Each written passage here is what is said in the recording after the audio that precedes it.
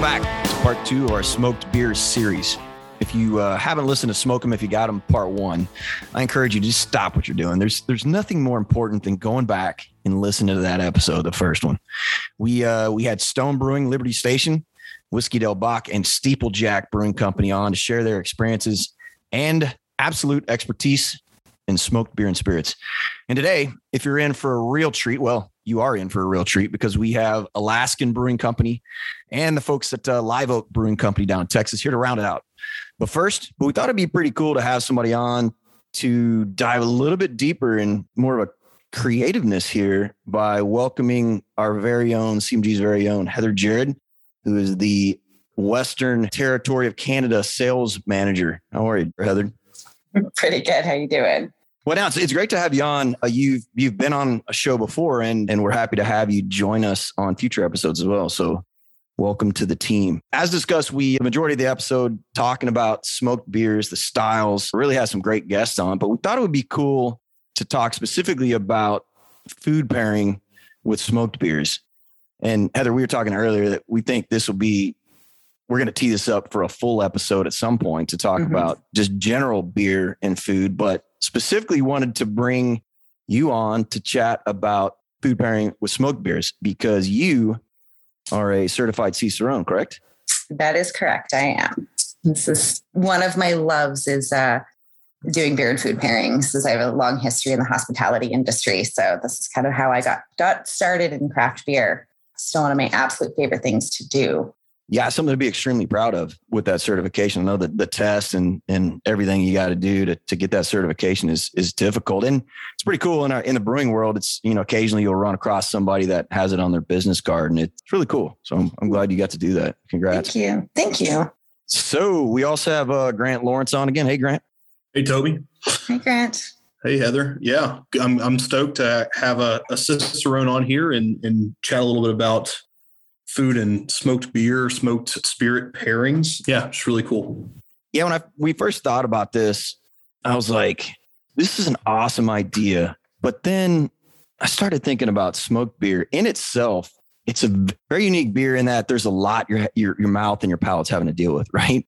There's so much going on there. Right. And I started to think about what would be a good pairing, and I have no idea. I mean, the first thing that comes to my mind is barbecue. But would that clash, Heather? What would you say?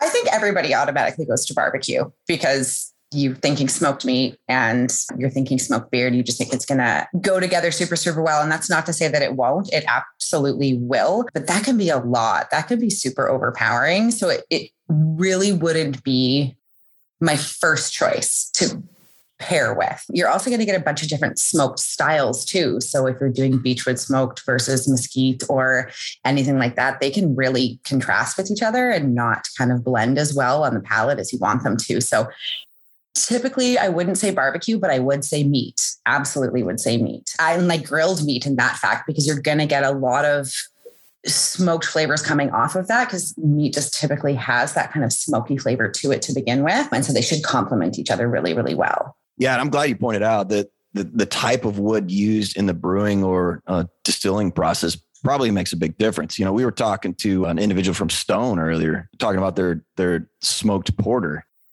They use peat malt or peated malt. Oh, that's a very interesting smoked malt in that a lot of times if you're not used to it, and they use it quite a bit in Scotch, really, is a lot of people say it's kind of like chewing on a burnt tire. But use it well, it's great. But, what would you say, if you're looking at something with a really heavy peat or heavy smoke versus something with a light cherry wood as far as pairings? I think it also depends on the style of beer you're going with. So if we're looking at more of a traditional Rauch beer style, those tend to be lager style beers. So they're going to be a lot lighter on the palate and a lot cleaner in the finish. And we're looking at a lot more of these smoked porters now. So something with that, I'd probably go with a really nice, funky, earthy cheese. Yeah, I was that was like what I was thinking as well. Like something kind of like you want it to be fatty, but also kind of like more bright tasting, I guess. Does that make sense? Like you want it to kind of pull the smoke out of your taste buds, if you will. Well, and peat for me too, like when I, kind of get peat on the palate, I get that really grassy aspect out of it too. So when you kind of like, I'm thinking of like a really kind of funky blue cheese, because you want to match intensity. If you do something with like a super delicate, like goat's cheese and that way, why are you like, you're not going to taste the cheese at all.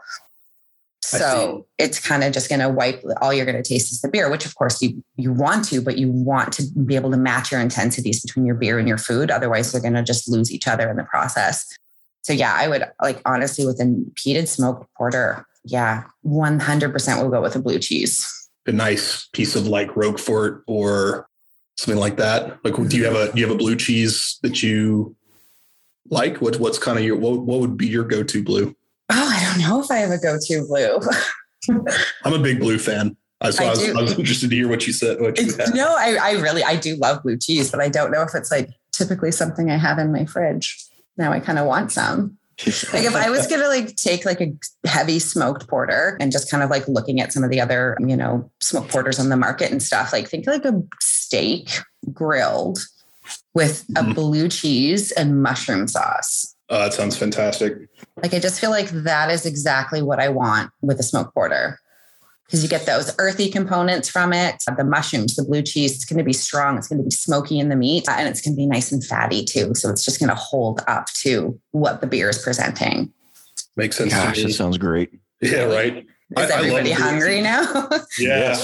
I love a blue cheese crusted steak. Like there's lots of people out there that are kind of like, oh, you can't put anything on a steak. Like they're very like purist in that. And like, I get that, but I don't know if it's that I just live in the land of steak or what, but like, it's kind of boring. Like I like, I like stuff like that. I like blue cheese crust or Oscar or something like that. Absolutely. We're not saying put ketchup on it or anything. No, there's anything wrong with that. We're saying make a nice blue cheese dressing. I think it depends on the steak too, right? I mean, if you've got some sort of glaze on top of a fillet, but excellent. Like a ribeye or something like that may not need it just because you have, a little bit more of that marbling and a little fattiness to it. Absolutely. I've worked at a lot of higher end restaurants, and I think every single one of them, every steak that they've ever served has always come with some sort of glaze or house sauce that they put on top of it. And I come from the land of like Alberta beef. So that's right. Yeah.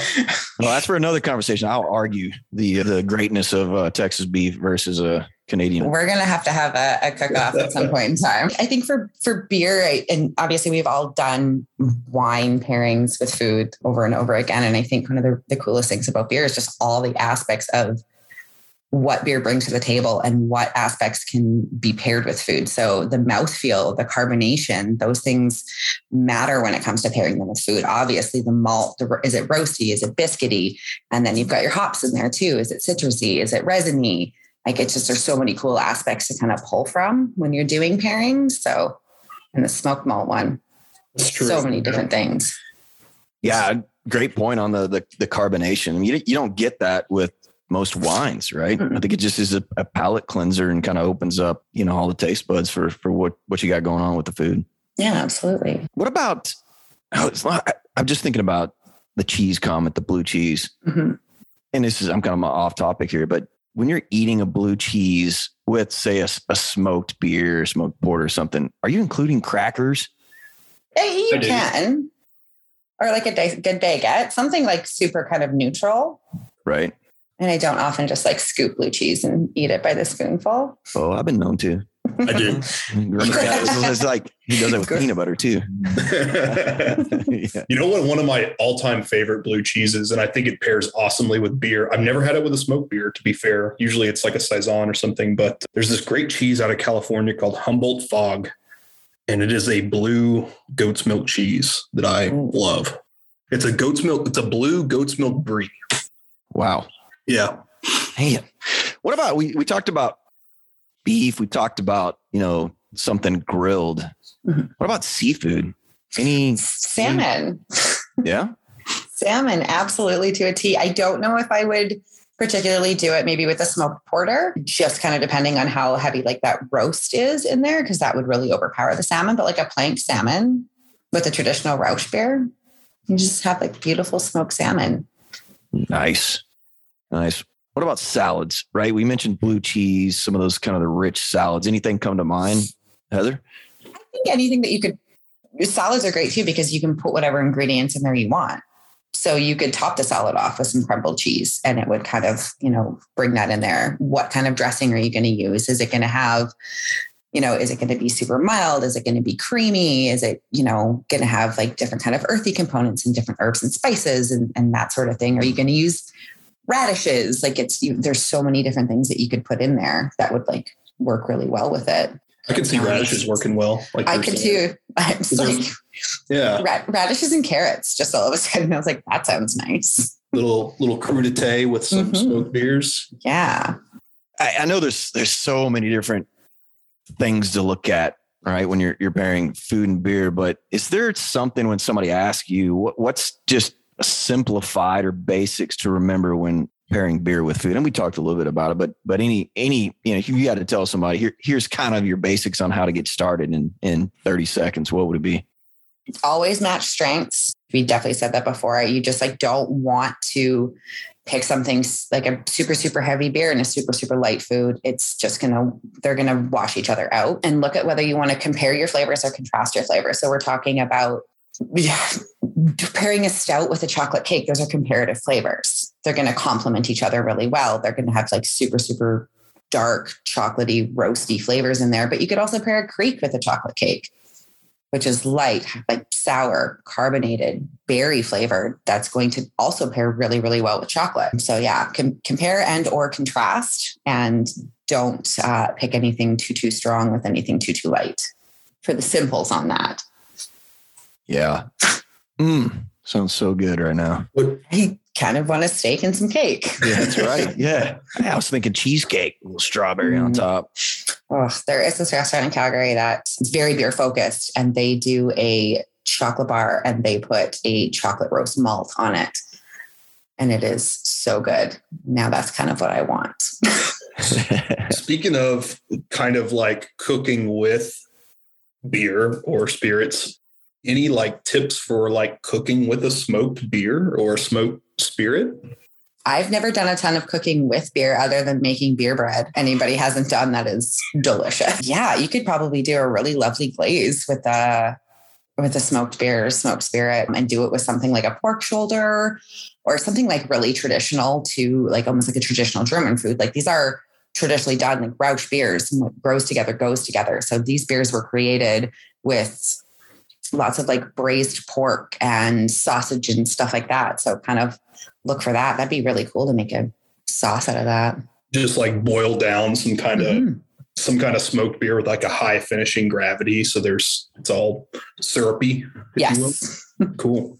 I'd be interested too, marinating with and I've marinated some things with various beers, but with a smoked beer would probably be unique. I wonder if the end result you would pick up any of that smokiness of the beer.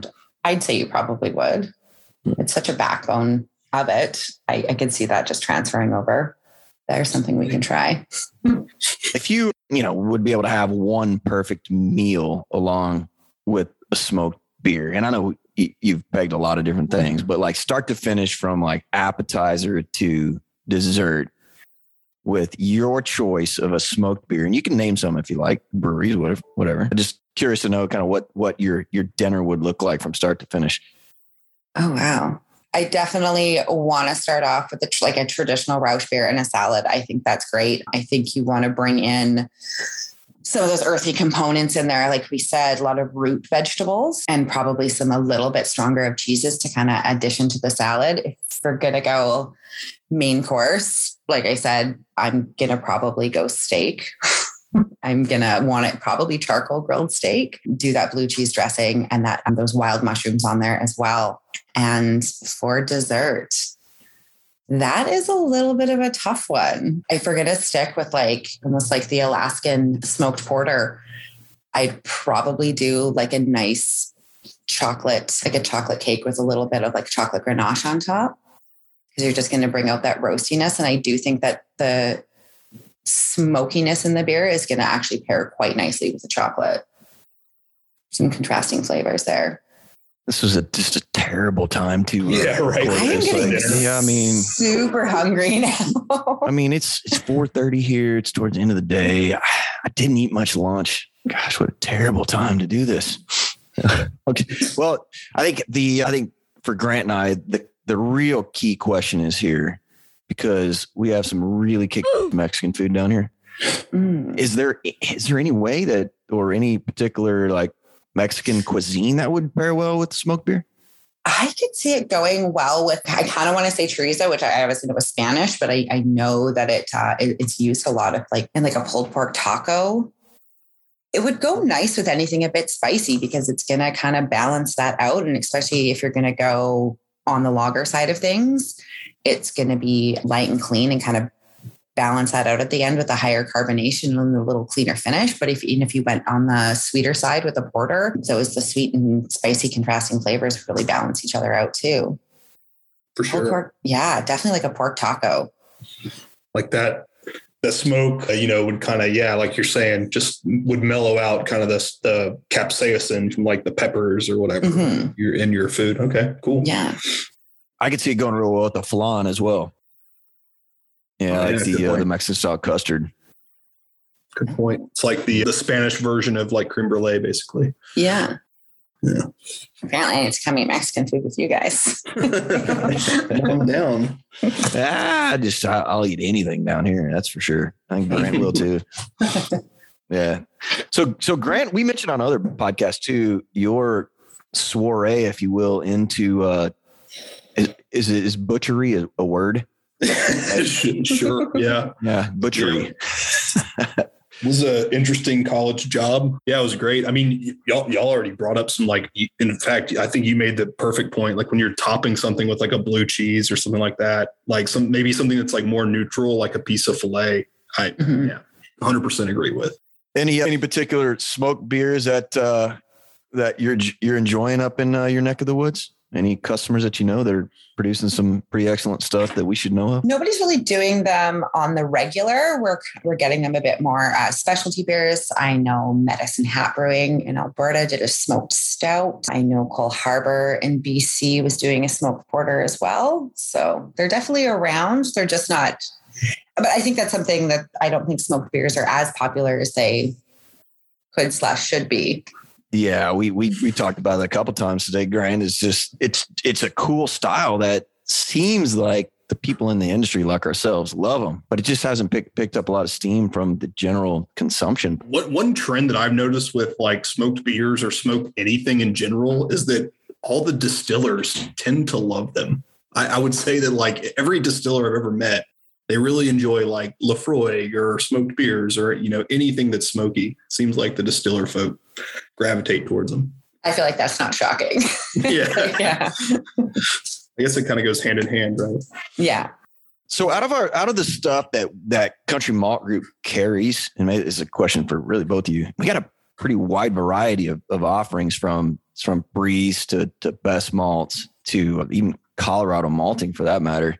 Not playing favorites here, but Grant, what are you saying, or out of the selection that we have, what are some of the malts that brewers may think about trying if they're new to this style or want to, kind of put their toes in the water as far as this style? Well, maybe I'm just a little biased because of like my the geography here and kind of the German brewing traditions in Central Texas. But for me, I would say start off with just the Best Malt Smoke. It's beechwood, so it's very like mild comparatively to some of the other ones. And yeah, just makes a beautiful traditional Rausch beer, like Heather was saying, just like a lighter beer style for the weather and the climate here. But try that one, and then move on to like maybe the Breeze, the cherry or the mesquite, and then from there go up to Barrett's heavy peated. Yeah, exactly. Barrett's heavy peated. It's the sledgehammer, right?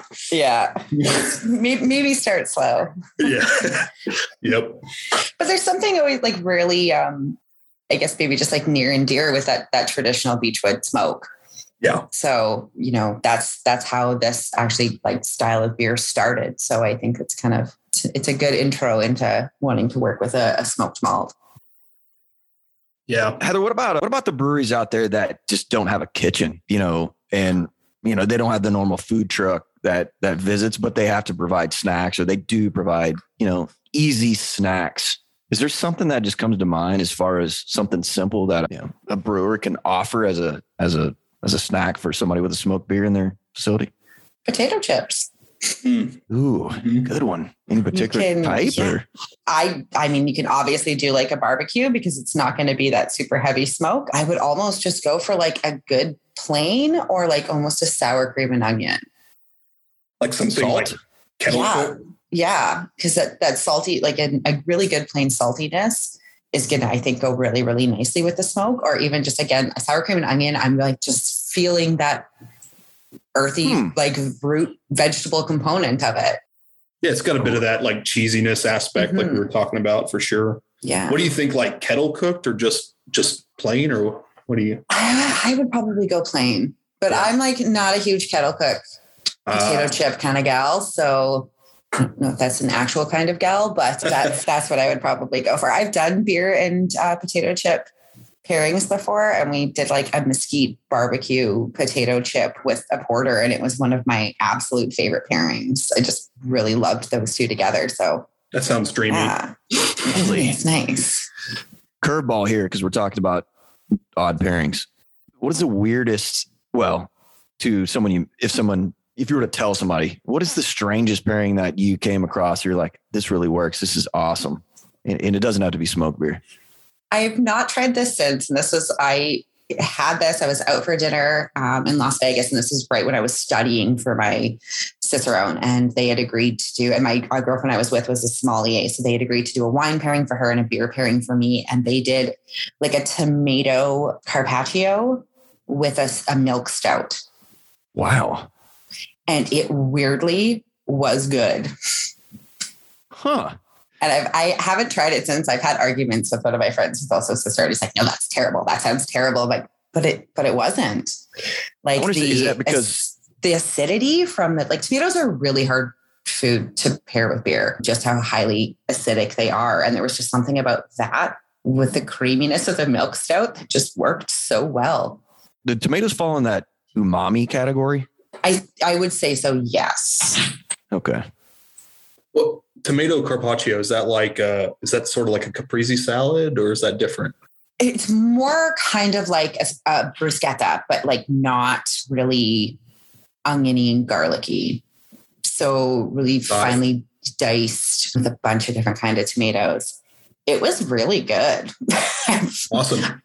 What about you, Gret? Hey, what would you say? Just an odd pairing that you came across, or something that people would be surprised that you came across? It's like a really cool pairing that fit well together. Surprisingly, gosh, I feel like this is a thing now, but it didn't used to be.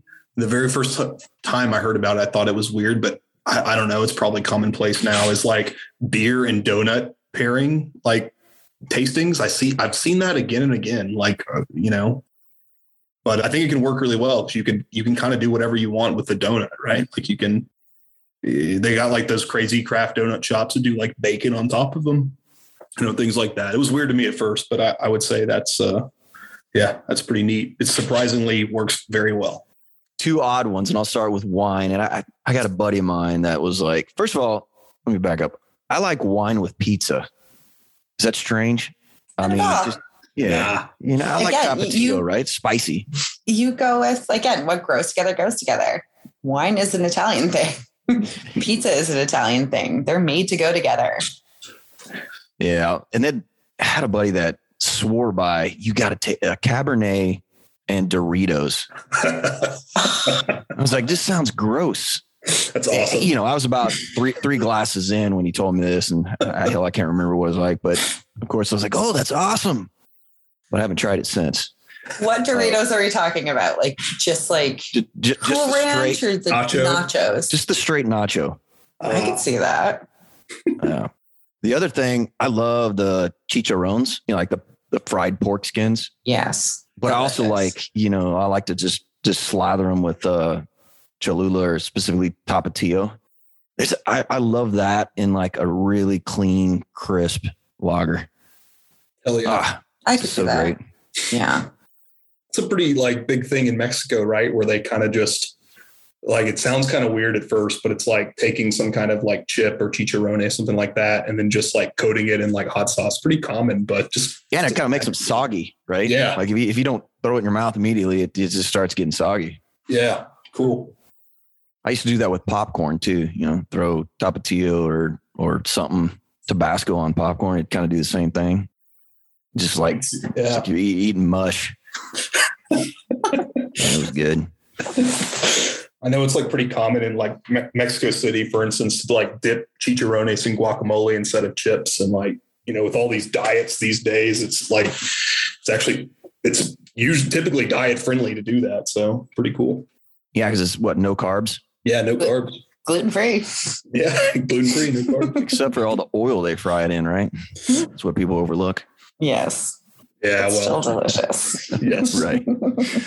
Well, Heather, this has been awesome. Really, really cool. And we're gonna get it done. We're gonna set up a full episode, have you on, and we'll talk all things beer and food pairing. We could really keep this rolling for another hour. We're gonna do that. We probably could, and we just get hungry and hungrier the further we go along. So let's do it over a meal, right? And we can all be eating while doing it and share our thoughts on what we're pairing our food and beer with. That sounds like a deal.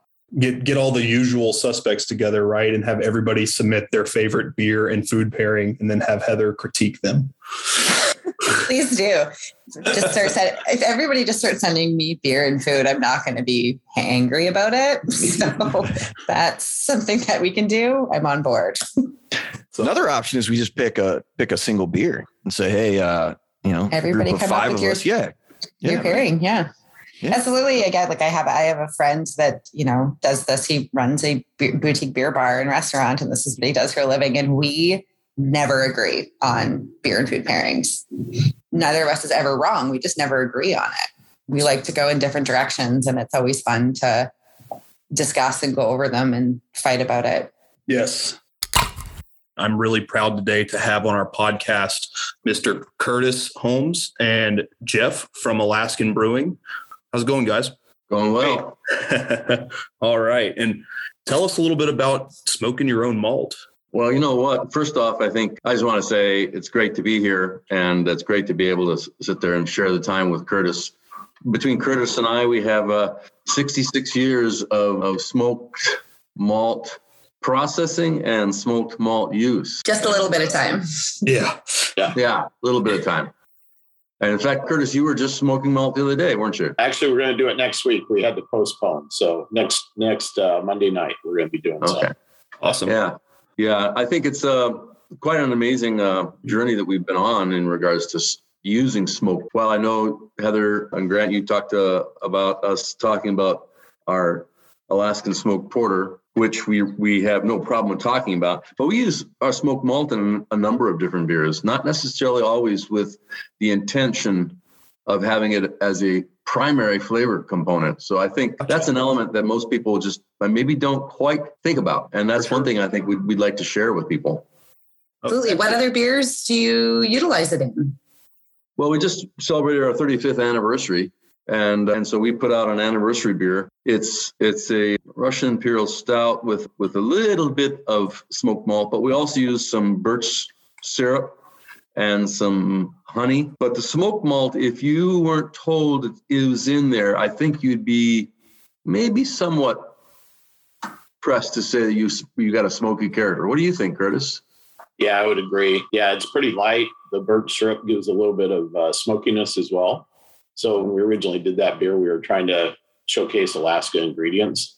So the birch syrup comes from up near Anchorage, Fairbanks, and the honey was fireweed honey, which is a flower that grows here. But part of that was also our smoked malt, and it helped accentuate the birch syrup a little bit. So I get some like phenolic notes from the birch syrup, but within that, the smoked malt's hiding in there as well, but pretty subtle. Yeah, that's really neat. The Alaskan ingredients you guys use in general. Like I knew about the spruce tips, famously, but I had never heard of the birch syrup. Very cool. Yeah. Well, and I think Dan, Grant, you hit it squarely on the head. There was an interesting element of the smoke character being also from our locale, because the old breweries back in the early or late 1800s, early 1900s were often also malt houses. They would be making the malt to be able to brew the beer.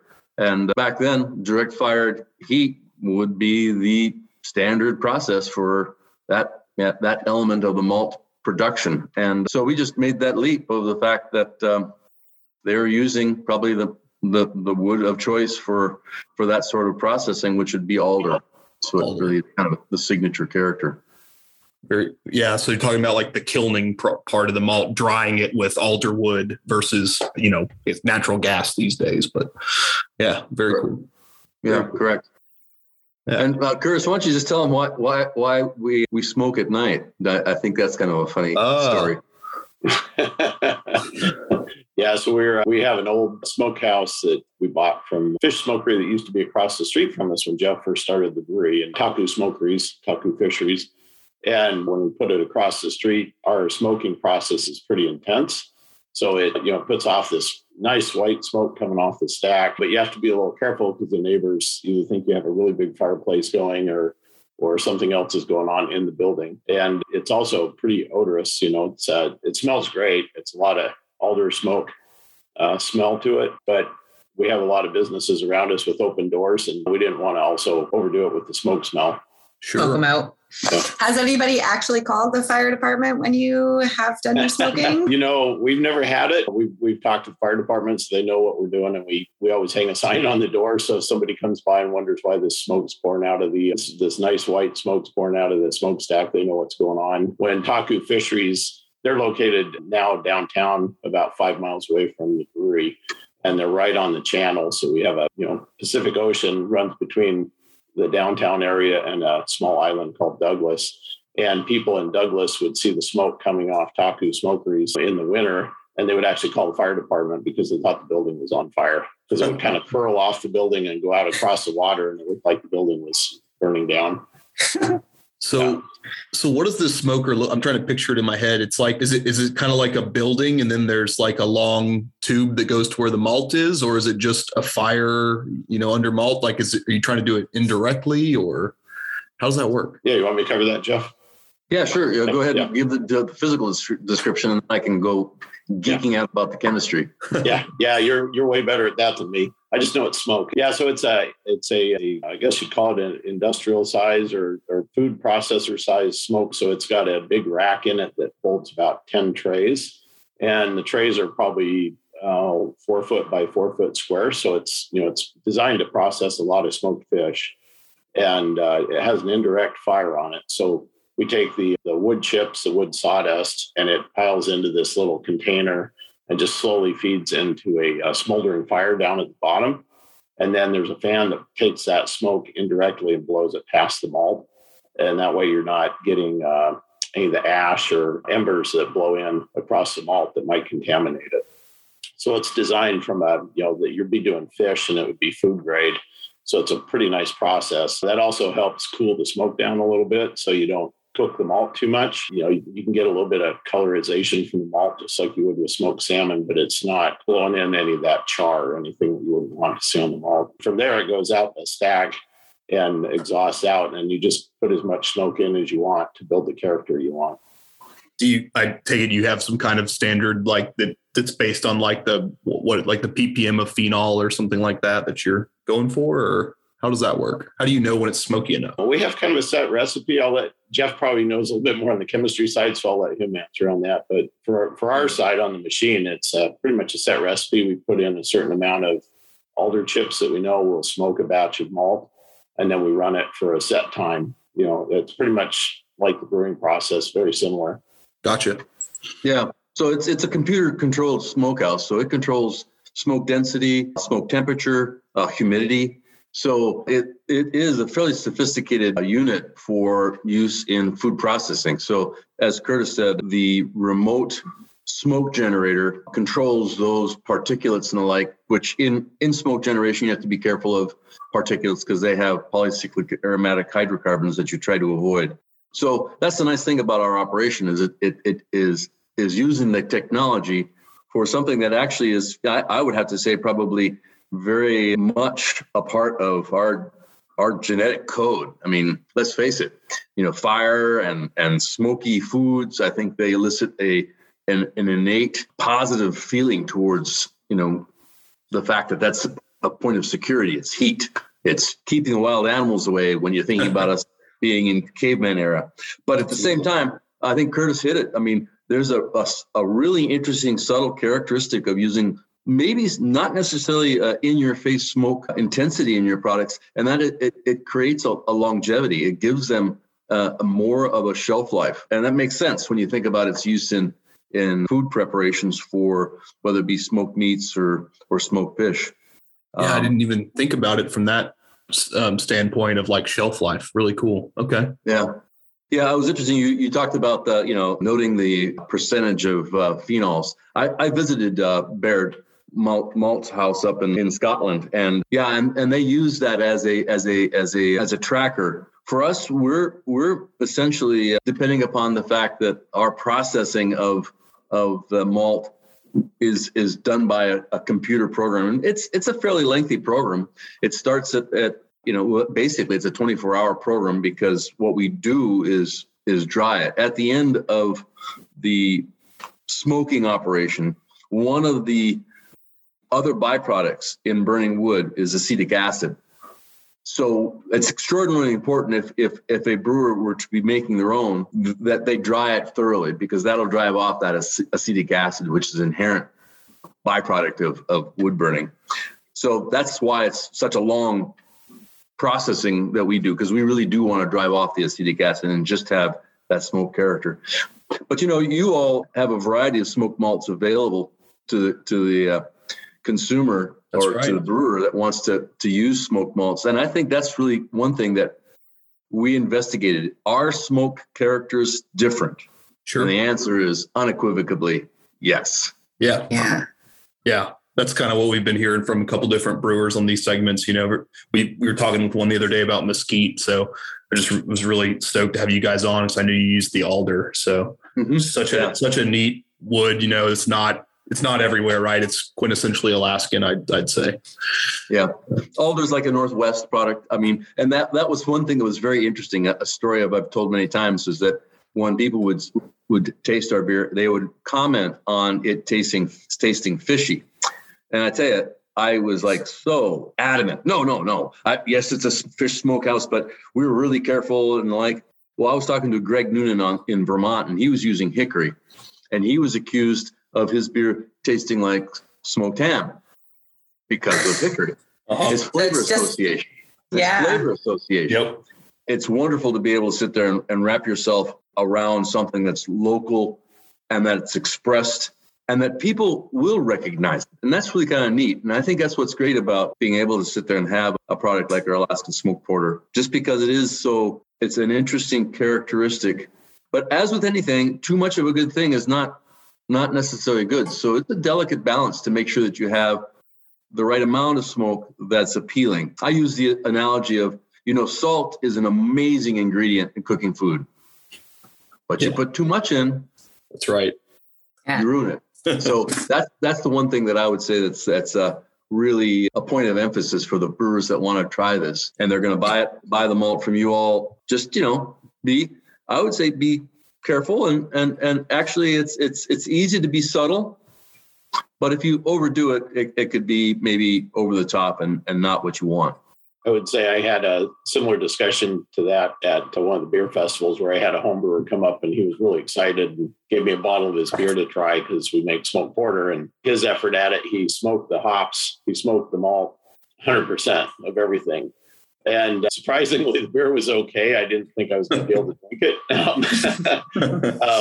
But it was whatever smoke he did, he probably did it light enough that the beer was actually pretty decent. But yeah, I've talked to people where they're always surprised that, 2-3% of your grist is often enough to pick it up pretty well. Mm-hmm. To Jeff's point, with hickory and mesquite, they're really strong woods. So less is more sometimes, and you'll get more of that character where if you overdo it, that's all people can taste, and you kind of lose the flavor of the beer in there. Did you have a lot of trial and error when you were working, when you first decided to create this beer? Was there a lot of trial and error with the smoked malt? Absolutely. As Curtis said, we smoke our malt intensely. Our grist bill is not necessarily this huge amount of smoked malt. Whereas if you get, a Beechwood smoked malt from you all, you would be able to use quite a bit more in your malt bill. But I think it really is a bit of trial and error because you do have to dial it in. I remember when the peat malts first came into the United States, they had high, medium, and low. And the high was extraordinarily intense, and you had to be real careful about using too much. And peat reek is a very unique smoke character. But again, it's an adventure. It's a dimension of flavor that people have to just embrace the fact that if people are making their own malt, a couple suggestions. Of course, I was asked to write a book with Ray Daniels with the Association of Brewers. And so we talk a little bit about the whole process. And I would say if somebody's going to make their own malt, we use a light colored malt. I would not recommend using crystal malt because part of the process of smoke deposition is really akin to the way malt is made. They have that wet malt that now needs to be dried. And that process actually we tried to emulate with dampening the malt so that the malt moisture will allow the water-soluble components that make smoke tasty, smoke aromatically available.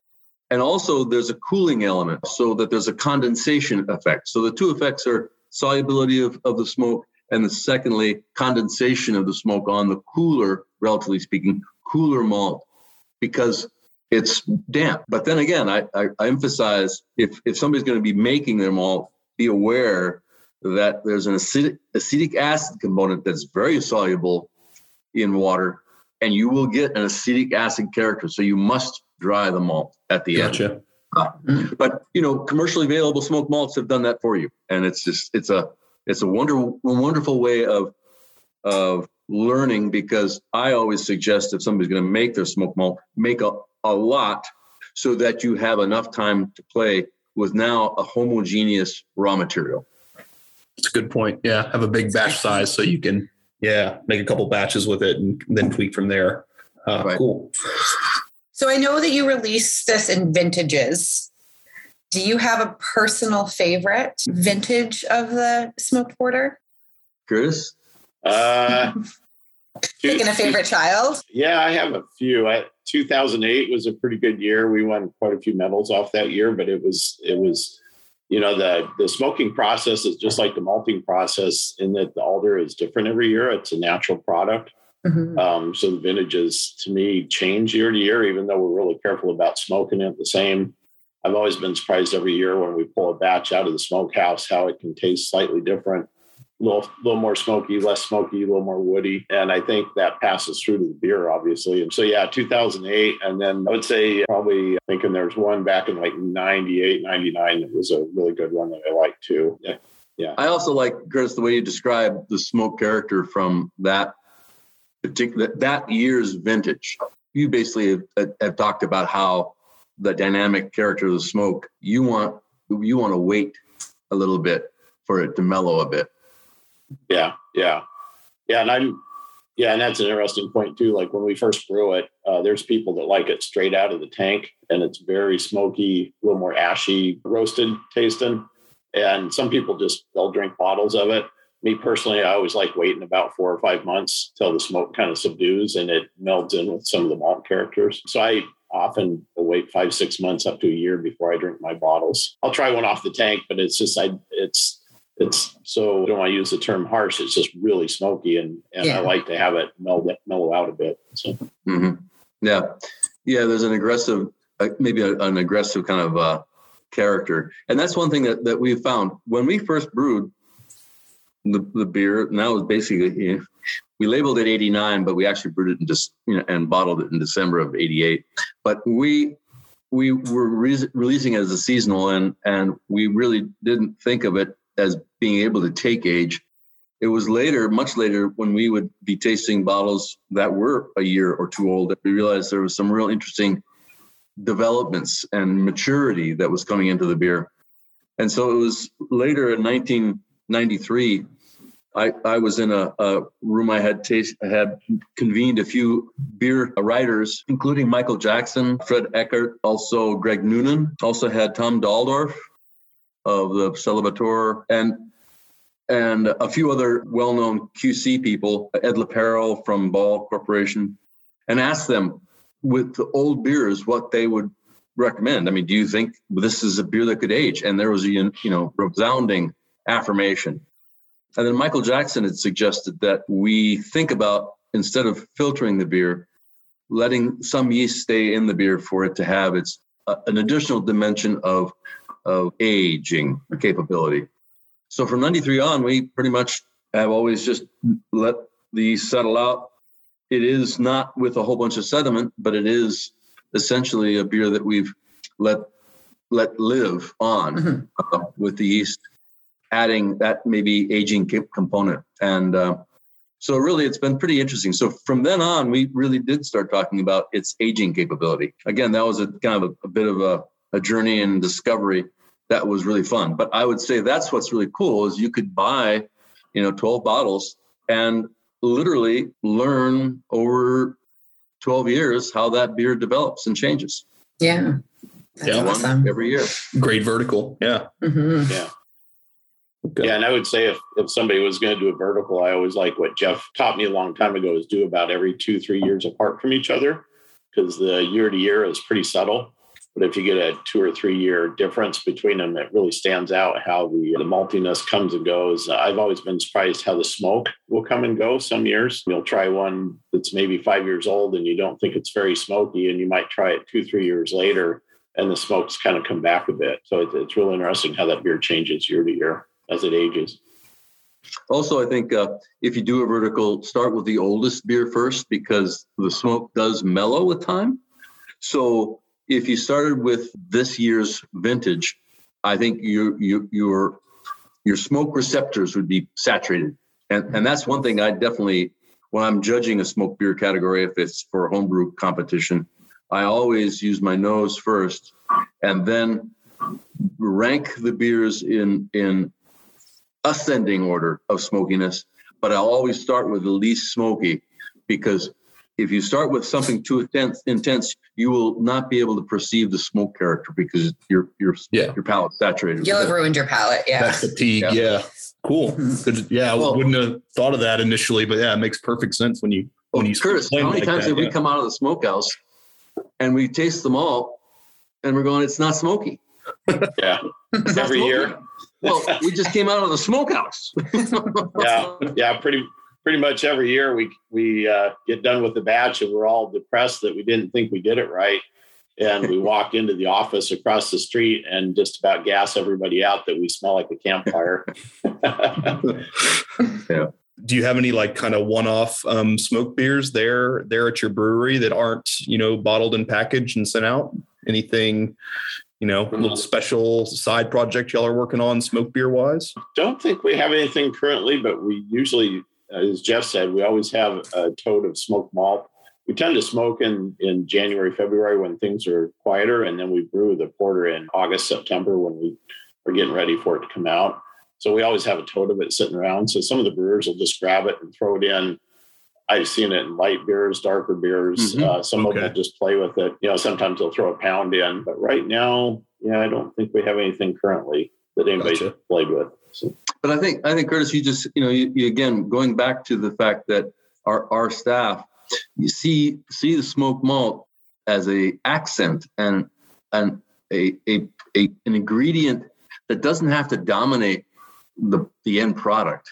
I think that's one thing that probably is maybe something that I would love to have as a suggestion, as a takeaway, is that look at the smoked malt as not only appropriate for smoked beers that you have as a primary flavor component, smoke, maybe even to the disregard of everything else. I think the beauty of the smoked malt is actually sometimes in its subtle use, where maybe it's the point where it can be perceived and identified and named. Oh yeah, there's some smoked malt in here. But I think even that's a secondary flavor component, as I would say. And then I think you can even have it even more subtle. We put out a beer that we called Treebeard because it had a multiple wood character. It had, obviously the smoked malt, which with alder, there was some oak aged barrel residence time, a little white cedar, red cedar. Oh, wow. Yeah. Oh, wow. Yeah. That was a fun one. So, it was real fun. And again, it wasn't that again, we were saying this was emphasizing wood's influence in beer and not to have any one wood dominate. And it was really kind of fun. So I would say my big suggestion is don't save your smoked malt just for smoked beers. Like Curtis said, it can be the whole gambit from light to dark. Excellent takeaway there. Well, we certainly appreciate you coming on today and, dropping some knowledge here on the podcast. I mean, we would be remiss if we didn't have Alaskan on with your repurposed salmon smoker into a glorious malt smoker. Very cool. Yeah. Yeah. Thank you both so much. Yes. Yeah. Thanks for having us. Yeah. And we both enjoy what we do and what we make and like to spread that awareness. I think the fact that people are brewing smoked beers all over the U.S. is really heartening for us because, again, it's a historical element that was refined out of existence because of the use of natural gas, indirect heating, and I think that was a shame. And it's great to see it being used by other breweries, and I'm really happy that you all supply such a great set of products with smoked characters. All right. Yeah, we're happy to see it coming back in. Yep. Trying to bring it back around. Mm-hmm. Yeah. All right. Well, y'all have a good rest of the day, and we'll be in touch. Awesome. Great. Okay. Appreciate it. All right. On to our next segment. And our next guest is Dusan Kwiatkowski from Live Oak Brewing in Austin, Texas. If you never heard of Live Oak, you should, because they make some amazing lagers and lots of great smoked beers. So pretty stoked to have him on. What are some of the ways that Live Oak likes to make their smoked beers in general? Like, I know you guys have used some different smoked malts over the years, but is there any kind of philosophical approach to how you do it, or traditional, or what's the deal? I'd say it's pretty traditional. We're kind of imitating the Bomberg style smoke lager beers of Schlinkerla and Cial, and that's all beechwood smoked malt, and then oak smoke for the Grodzicki Polish smoked beer. It's been, it's a clean yeast beer. We used to use the traditional ale yeast, but Gotcha. A couple of years ago we switched it over and we make it with the lager. It's, I think, better and a little easier for us because that's a yeast we always have. So, and it's not really about the yeast with that beer, just the smoke. So yeah, oak smoked wheat and beechwood smoked barley for the Grodzicki. All right. So, okay, cool. So you're using both beechwood and oak smoke. We were talking with Steeplejack earlier and they were like 100% oak smoke. So, oh, sorry. I was just, those are the two malts we use. Oh, gotcha. Total. The Grodzicki is 100% oak smoke wheat. Okay. And that's malt that we get from the Browar Grodzisk in Poland. They have a maltster who makes the wheat according to their, traditional specs. And they do like 25 tons a couple times a year. And we get enough to make our groads from just like a couple pallets, a couple times a year. So we don't make a lot by volume, but we always have it available. So, and we went over there in 2018 and went to the maltster, met those guys, saw their facility, which is like a reopened Browar Grodzisk brewery because it closed in the early 90s, and they brought it back to life and started making this malt because the brewery used to make their own malt, and now they do everything except they outsource the malt. It's kind of too much labor, and there's the malt facility is there, but it's quite dilapidated, so it wouldn't be quite the same. What part of Poland is that? It's like 40. It's in Grodzisk. It's like 40 minutes south of Poznan, which is kind of like right between Warsaw and Berlin. Very cool.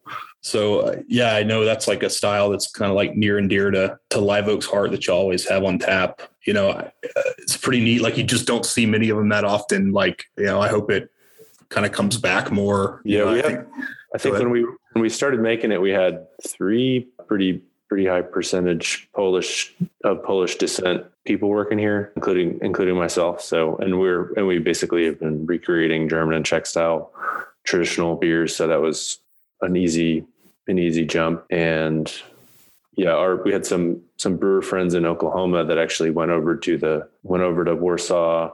There's a library in Bamberg that has some information.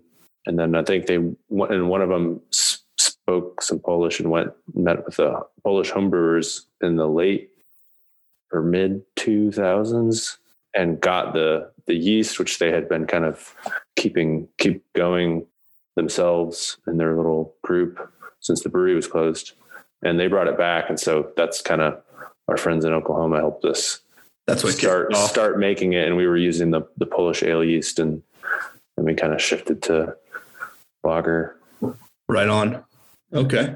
That's it's a pretty low alcohol percent beer, right? It's like in the 3s. Yeah. 3 even. 3 even. Okay. Mm-hmm. Yeah. It's real low. It's good for, drinking a lot of in hot Texas summer. It's a good fit. Absolutely. Yeah. Pretty high carbonation levels too. Yeah. It's champagne level bubbles. Like, wow. Maybe not quite, but it's for beer. It's, we can get it in our cans. We can get it at 3.2, which is not champagne, but it's with the beer foam. It's very, very spritzy. Absolutely. Well, for those out there listening that don't know, Live Oak puts on this awesome, like Roush Fest, I believe is what y'all call it. You've done it for a couple of years now, where you kind of roll out a whole bunch of smoke beers all at one time. See, I know there's like Smoketoberfest. There's, your Heller Roush. These are just the ones I remember, but any other ones I'm missing there? We kind of we don't make them all every year, but it's almost more or less a smoked version of most of the other beer styles. A smoked Schwarz beer. And then this year we made a smoked amber lager, Bamberger, which is... That's right. The Schwarz beer, the Schlinkerla Märzen it's kind of dark for a Märzen, and our Schwarz beer it's like 70% of the Beechwood smoke malt is the base malt. So it's kind of more potent, like the Schlinkerla beer. And then the Bamberger is a little more like the Spezial smoke lager. It's like a little lighter, not quite as potent. A little more mellow. Mm-hmm. Is that Big Bark? Is that like a smoked Big Bark or?